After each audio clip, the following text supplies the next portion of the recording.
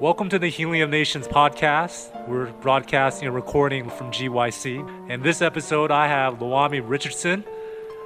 Lawami, thank you for coming to the Healing of the Nations podcast. Thank you for having me, man. Can you tell me a little bit about your ministry? Yes, so I'm the Harvest Director for SALT, which is an acronym for Service and Love Together. We are a grassroots movement that focuses on service projects down in Orlando, Florida. We have three major ministries. We feed the homeless. We have a kids ministry as well as a hospital ministry. So my job is as the Harvest Director is to kind of focus on the evangelism component. And so I'm kind of the Harvest Director / evangelist for Service and Love Together. Can you tell us a little bit about your background? Were you raised religious? Were you raised in the church? Or a little bit about yourself and your dealings with the church as a young person? Yeah, grew up a Seventh-day Adventist Christian, literally went to church 7 days out the week, went from Highfinders. If anyone ever been to a black church knows that it's an all-day event, so you have choir rehearsal, you have AY, you have the 11 o'clock service, your potluck, your socials, and so went to the church school there.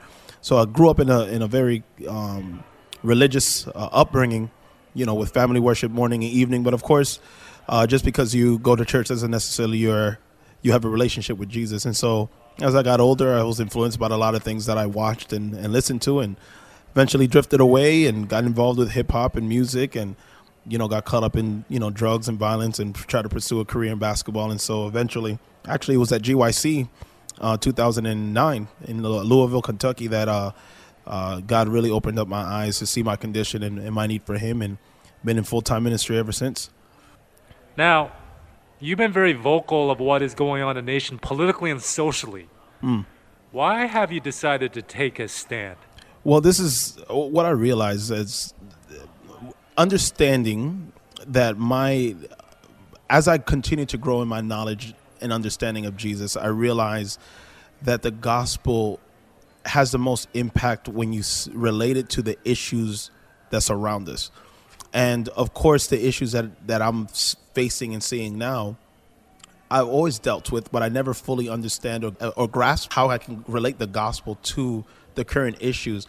As a whole, our church seems to be try to take the most safe approach and not dealing with more controversial issues. But for me, these are not issues that are not controversial. These are issues that we face every single day. And if we truly believe that the gospel is the remedy to all life problems, then we have to address it. We have to deal with it. We have to talk about it. And so I've personally, in my personal growth, have realized there's no one talking about it, yet the world is seeking answers to the problems that we face as a society and as a nation. In my personal journey, have taken a stance on addressing those issues.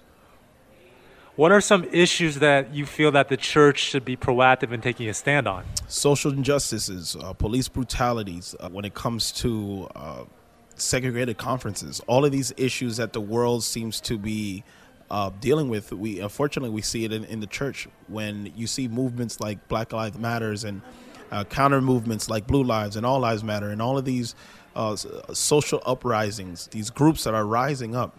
The world is trying to find answers, but unfortunately they don't have the full, complete solution to the problem. And so as a church, I've been kind of disappointed to see that we haven't really taken a stance on these issues. And I understand why, because you don't want to be boxed into a certain view or a certain label. But as a church, I truly believe that we need to be more proactive. We need to be engaging, being on the offense and not necessarily playing defense. And so that's my view on the view as a church, as our approach to dealing with these issues. We need to be more vocal. We need to be more real about our message. And unfortunately, I don't think people fully understand how our message is relevant. And so this is the reason why we're really silent. We have a theological understanding, but not necessarily a real practical way on how to apply it to our everyday life, that we're experiencing it and really finding the solution to the problems that we face. What are the practical ways of how we could apply it to our lives as Seventh-day Adventists? Let's take it from a biblical approach, right? Matthew 24, verse 14 tells us that this gospel shall be preached into all the world as a witness, and then the end shall come. We focus so much on the signs of the times, the earthquakes, the pestilences, a nation rising against nation, which, interesting enough, the Bible tells us that there's going to be racism will rise amongst the nations before Jesus comes. But the solution is that the gospel needs to be seen and witnessed by everyone, and then the end will come. And one of the things that I noticed with our ministry with SALT is that we have taken the approach of meeting the needs of the people.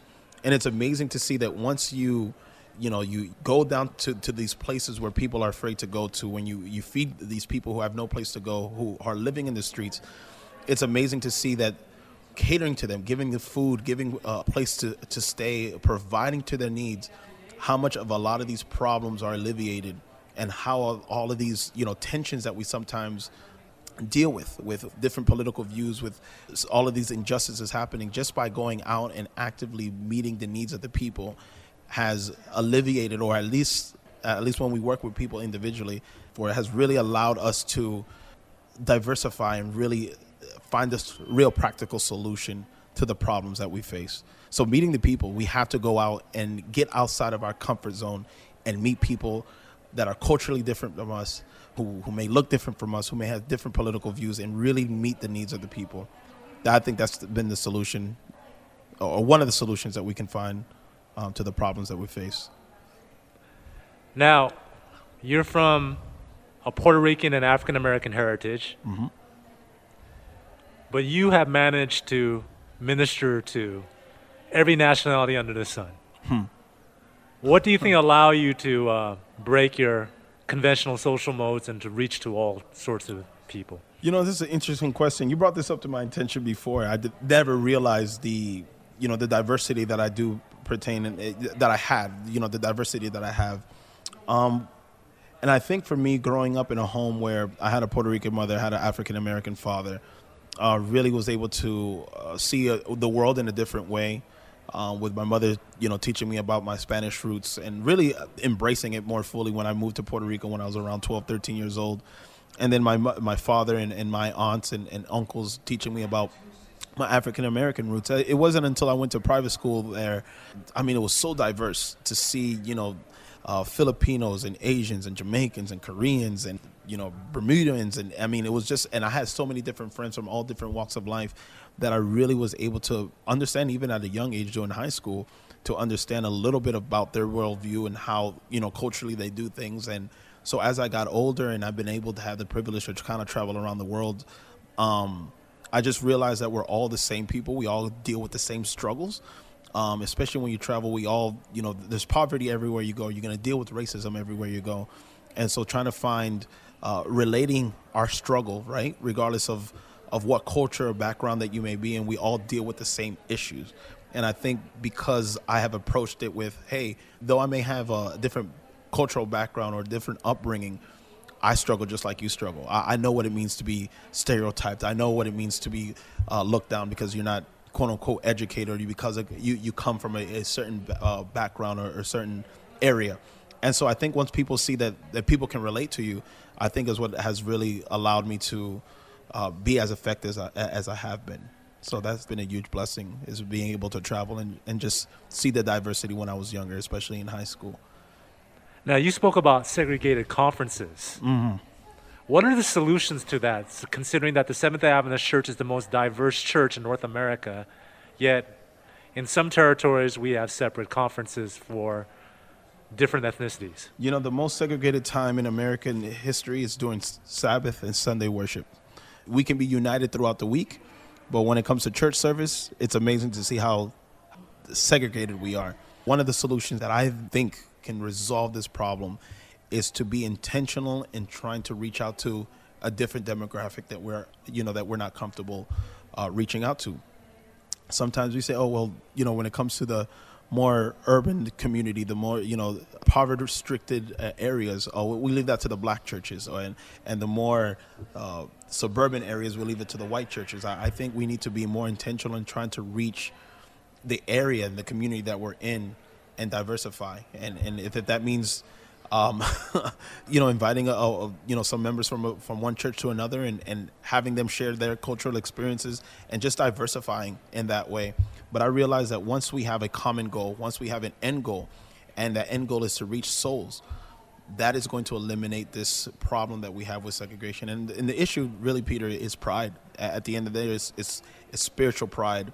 We still suffer from that. And until we start seeing people that needs to be saved, we're going to continue having the problems that we're having. And so I realize that once we focus on saving souls, especially in our ministry, when we go reach out to people, it's amazing to see, Peter, all different people from all different types of walks of life. We have Spanish people, black people, white people, Filipinos, Asian, doesn't matter. We have all different ethnic groups working for a common goal, and that is to reach the needs of the people. I believe once as a church, as we continue to have that focus and that mindset, you'll start seeing these labels and these segregated conferences diminish. But until we have a common goal and we really focus on what the end goal is, which is spreading the gospel to all nations, we're going to continue having the problem we're having now. And you and I can attest that it's more fun to reach out to other absolutely, man. You get to learn so much. You get to, it's amazing just to try different people's food, the different spices, the taste, the flavors, and just having conversations just based on and asking questions that most people are not comfortable asking. Just by simply asking and reaching out and befriending them, you can ask those questions. It's amazing how open people are. And once you understand this person's worldview, it broadens your mindset to say, wow, maybe I was kind of narrow-minded, man. Maybe I haven't been approaching this situation. But yeah, I'm with you. I love meeting all different people from all types of walks of life because you can learn. And I'm always in a mindset of constantly desiring and wanting to grow as an individual. And the best way to do that is to meet people that are outside of the normal people I hang out with and see every single day. Now, in these podcasts, I usually ask questions, but I want to add in a thought. The reason why I ask these questions is because I myself have been greatly blessed by reaching other ethnicities and other nationalities, and it's more fun. Absolutely. And Lawami is the same way. And I think when we have the burden of sharing the three angels' messages to every nation, kindred, tongue, and people, many of the social issues and baggages that whatever nation we belong to have will be swept aside, and we'll learn to be part of the kingdom of heaven. Absolutely. And so I want to encourage the listeners that if you're suspicious or if you are apprehensive of reaching another nationality, get out of your comfort zones. Mm-hmm. Making that effort, you'll be surprised. People will be very embracing and very loving towards you. Peter, you said it. You knocked it out the ballpark. It's amazing just going, I had the privilege, going to an Indonesian camp meeting, going to Hawaii and just meeting different people and just sitting down like, hey, I don't understand this. Can you help me explain it? Help me understand. And people will be willing and open to kind of share their worldview. And as they do that, man, it really does change your mindset on how we kind of view the world. So, yeah, I'm with you 100%, man. Now, do you believe that the church right now has a problem with race and racism? Absolutely.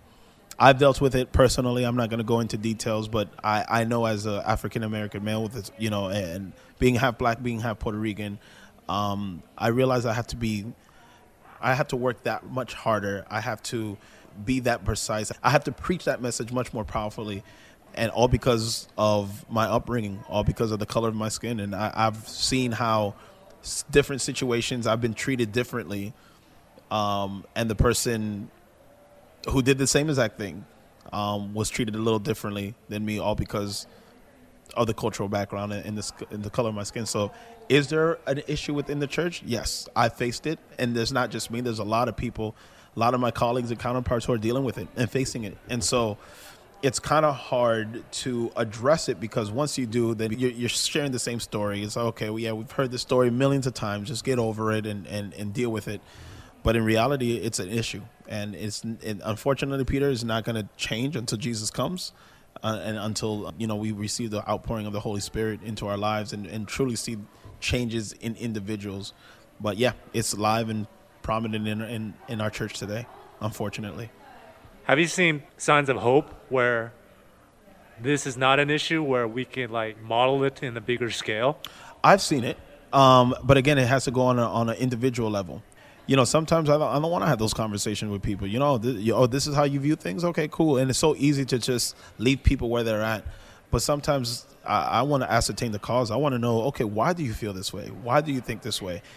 Is it because of the news that you're watching or because of a post that you read on Facebook? Or is it because you have experienced this? And you'd be amazed that a lot of these different perceptions that people have is simply based on he say, she say, not because they experienced it.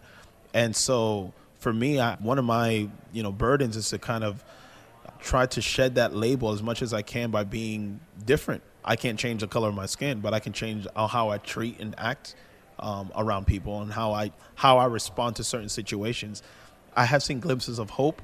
Unfortunately, not as much as I would like to see it, but definitely have seen glimpses of hope. And it's those moments when you just get out your comfort zone and try to meet and reach and talk to people. You'll be amazed to see how open people are to wanting to have that conversation. And even those conversations are uncomfortable. Once it's had, it's so beneficial. So beneficial. How should then Seventh-day Adventists relate to issues such as police brutality or Black Lives Matter and so on and so forth? Because you have one camp that believes that the word social justice is a dirty word. Mm-hmm. And then you have the other camp, which is more the liberal theologically camp, that believes that social justice is something that we should embrace and everything should revolve around social justice. So what is your definition of social justice, and how should Adventists be involved in issues such as police brutality? The mandate as Adventists, we follow the biblical model, right? We read the stories of Isaiah, we see Jeremiah, Zechariah, we see all of the Old Testament prophets that dealt with injustices during their time. When you read Revelation 6 verse 10, you see the cry of the saints saying, Lord, how long will this injustice continue to take place? And so our message is rooted around executing true judgment to those who have received injustices. And so our job as a church is to call out the injustices. But when we read the book of Isaiah, it tells us first that we have to seek to do good and then execute true judgment, right? And so it's not based on human judgment, it's based on the judgment of God. And sometimes we have to realize that we're not going to get fair and equal judgment here on earth, that God is going to be the ultimate judge when it's all said and done. But it is our job to call out the evil and then to learn to do what's good. And so that's the biblical model, and that's the model that we need to embrace as a church. Now, there's movements like Black Lives Matter and Blue Lives Matter. Are they the answers? No, but they're addressing an issue that we know is an issue of sin. And so are these movements highlighting the issues that we are facing as a society? Yes. Are they the solution to the problems? The answer is no. The gospel is a solution to these problems. So yes, as a church, we need to address it, but then we have to show them how the gospel can rectify these injustices and the issues that we're seeing as a society. But I believe that once we are vocal, people can see where we stand on, where we take a stance on.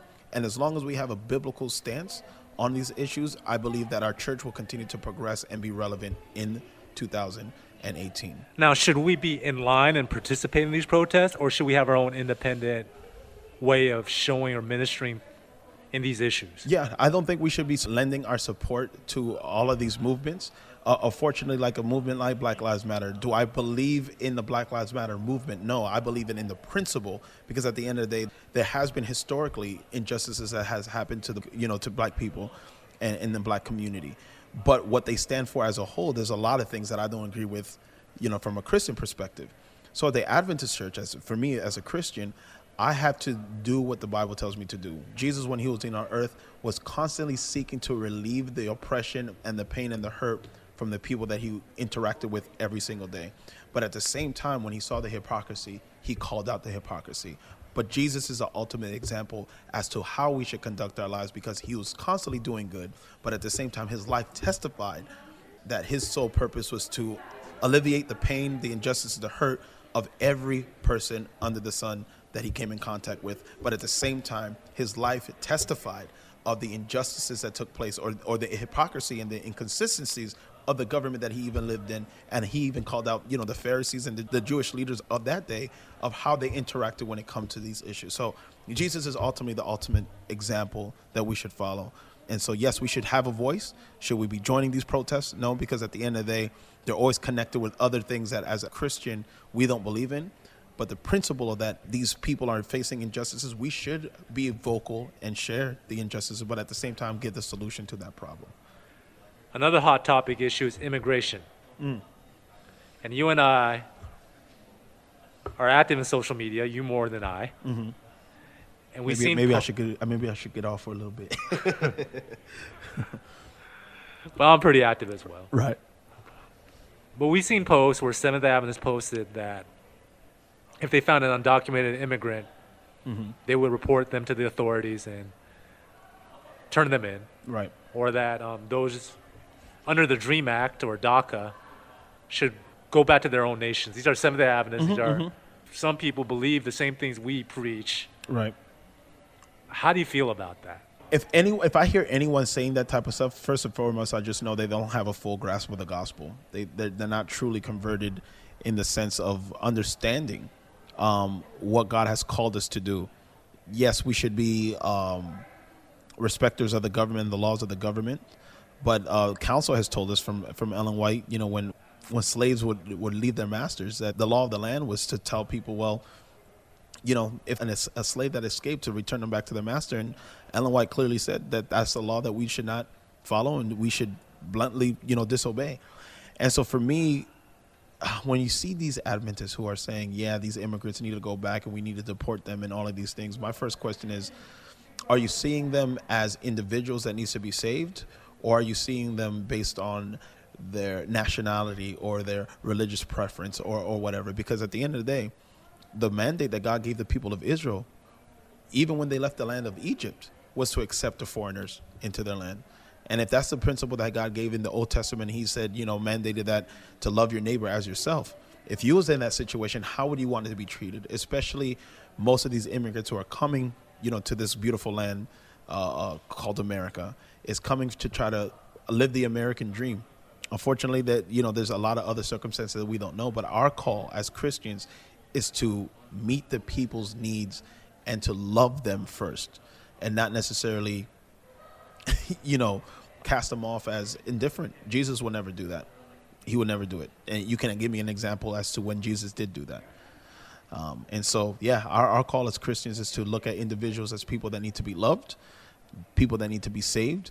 And if we know that this gospel needs to be preached into all the world, Peter, and they're coming here, the job becomes much more easier for us. We don't have to go to them. They're coming to us, and it's how we treat them that ultimately reveals whether or not we truly have Jesus in our hearts. And the loud cry that is supposed to go out, the light, the glory of Jesus found in Isaiah 58 and Revelation 18 is demonstrated when in these type of situations, when they need help.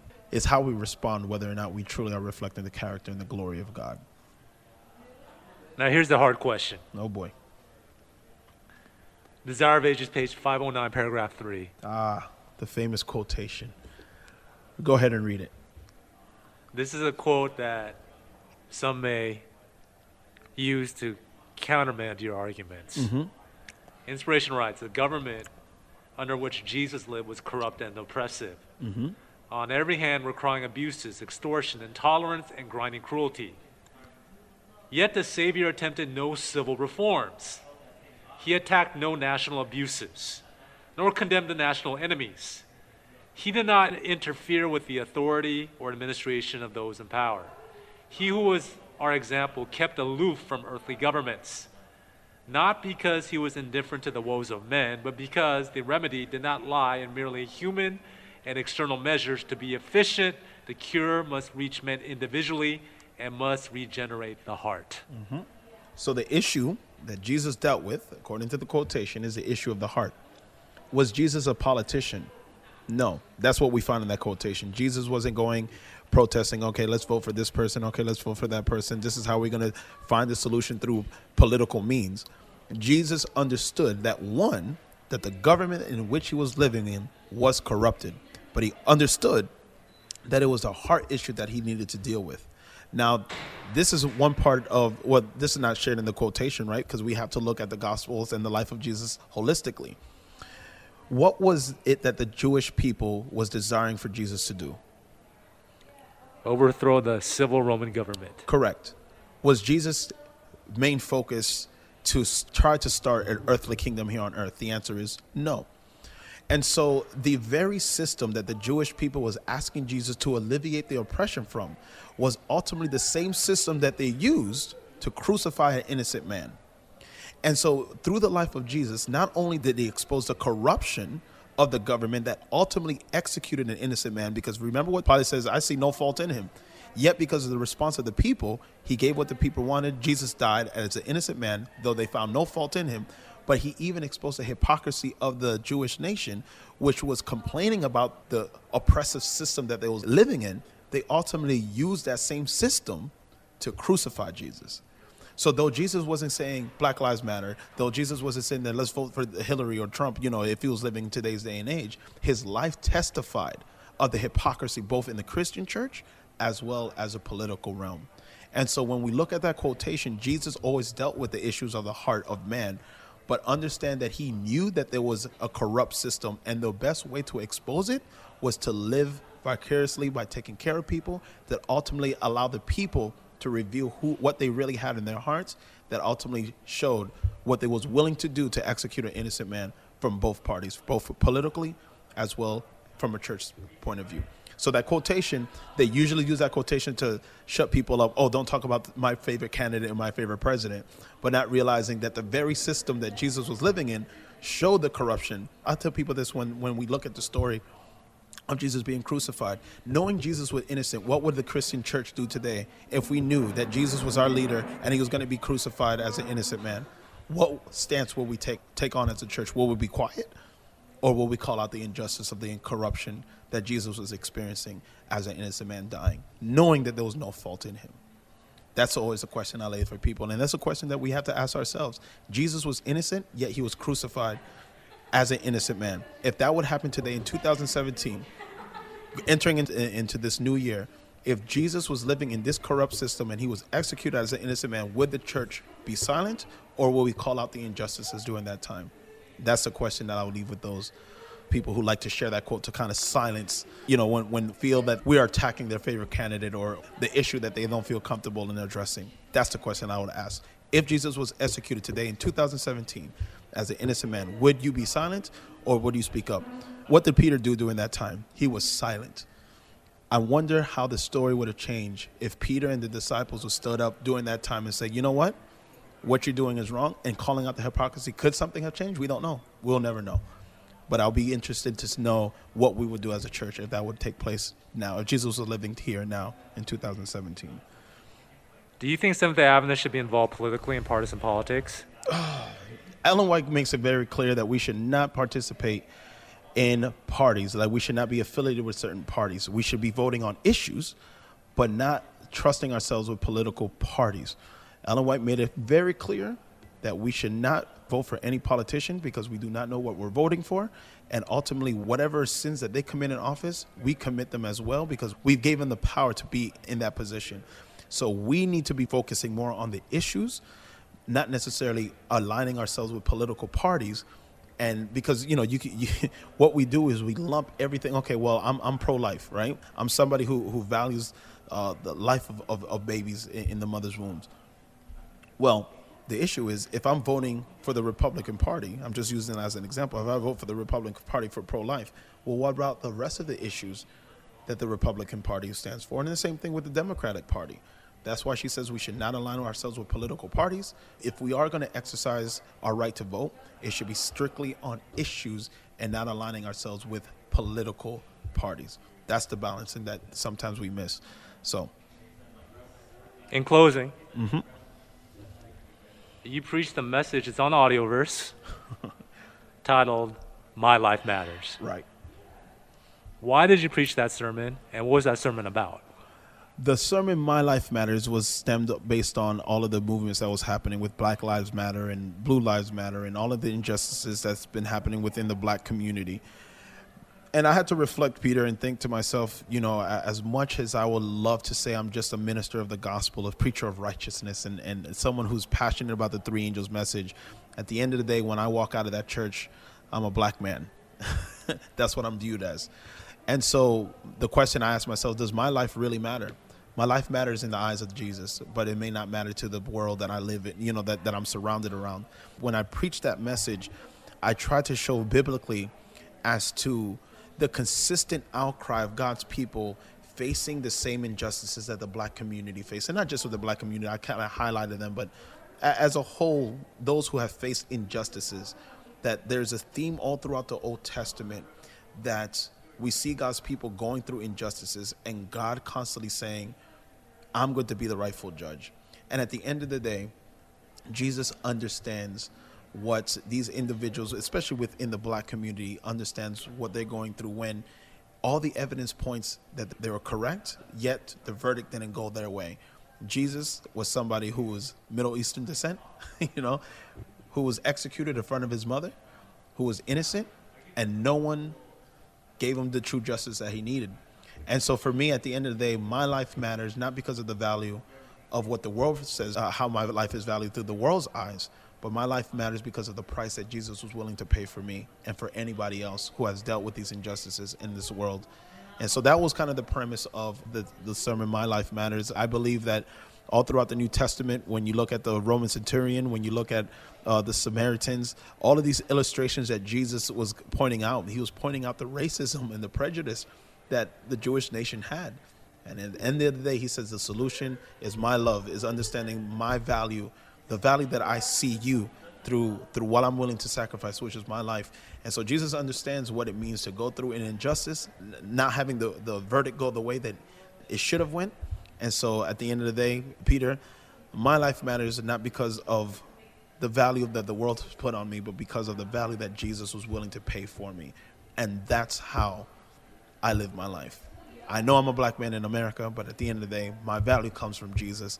And regardless of whatever injustices that I may face here on earth, I know that Jesus is going to ultimately, when it's all said and done, execute the true justice that we've all been longing and waiting for. So, yeah, if you haven't heard that sermon, you can check it out on Audioverse. It's actually one of my popular ones. A lot of people really enjoy that sermon. And so it came from a real place. And so whoever does decide to hear it, hopefully they're blessed by it as well. And I can attest, I was very blessed by that message, and it was a jump-off point to some of my other religious liberty messages that I've done after the fact. So thank you so much for sharing the Word of God with your listeners. Thank you so much for your boldness and your courage. I know there have been consequences, personal attacks. Yeah, for sure. But you know what, Peter? I know we're going to close here, but with all of those personal attacks, it's amazing that once you see those individuals one-on-one and just have a basic conversation, how all of that is diffused. And though we may agree to disagree, there's a level of respect and say, hey, I understand a little bit about why you feel the way you feel, and now I understand a little bit why you feel the way you feel. And so, yeah, there's, again, the communication via the World Wide Web is not always the best form of communication. But I believe that at least it starts the dialogue that we need. And sometimes it's going to make us feel uncomfortable. But once we pass that level of uncomfort is where we truly find the change that we need, because it gets us out of the comfort zone and we can really address the issues and the problems that we face and give a real practical solution that we know as Adventists is found in the third angel's message. Praise the Lord for sharing with us here at Healing the Nations. Before we close, can you say a word of prayer for us? Absolutely. Father God, we just want to thank you again for allowing us to talk about these issues that, though, as a body, we're not really talking about and addressing. And Father, we may not have all the answers, but we know that you are the true answer to all of life's problems. And Lord, we just want to have a better understanding of your character, of your love for us. And as we continue to share this message of hope and love to the entire world, we pray that people may see truly your character of love and your glory, dear Lord, that we can provide a solution to the world's problems. And we know that only comes from the love and the gospel of Jesus Christ. And so thank you again for allowing us to have the discussion. We pray that those who are listening to this podcast may be blessed. And we thank you so much for all the blessings that you have given to us. For we ask this in Jesus' holy and precious name. Amen.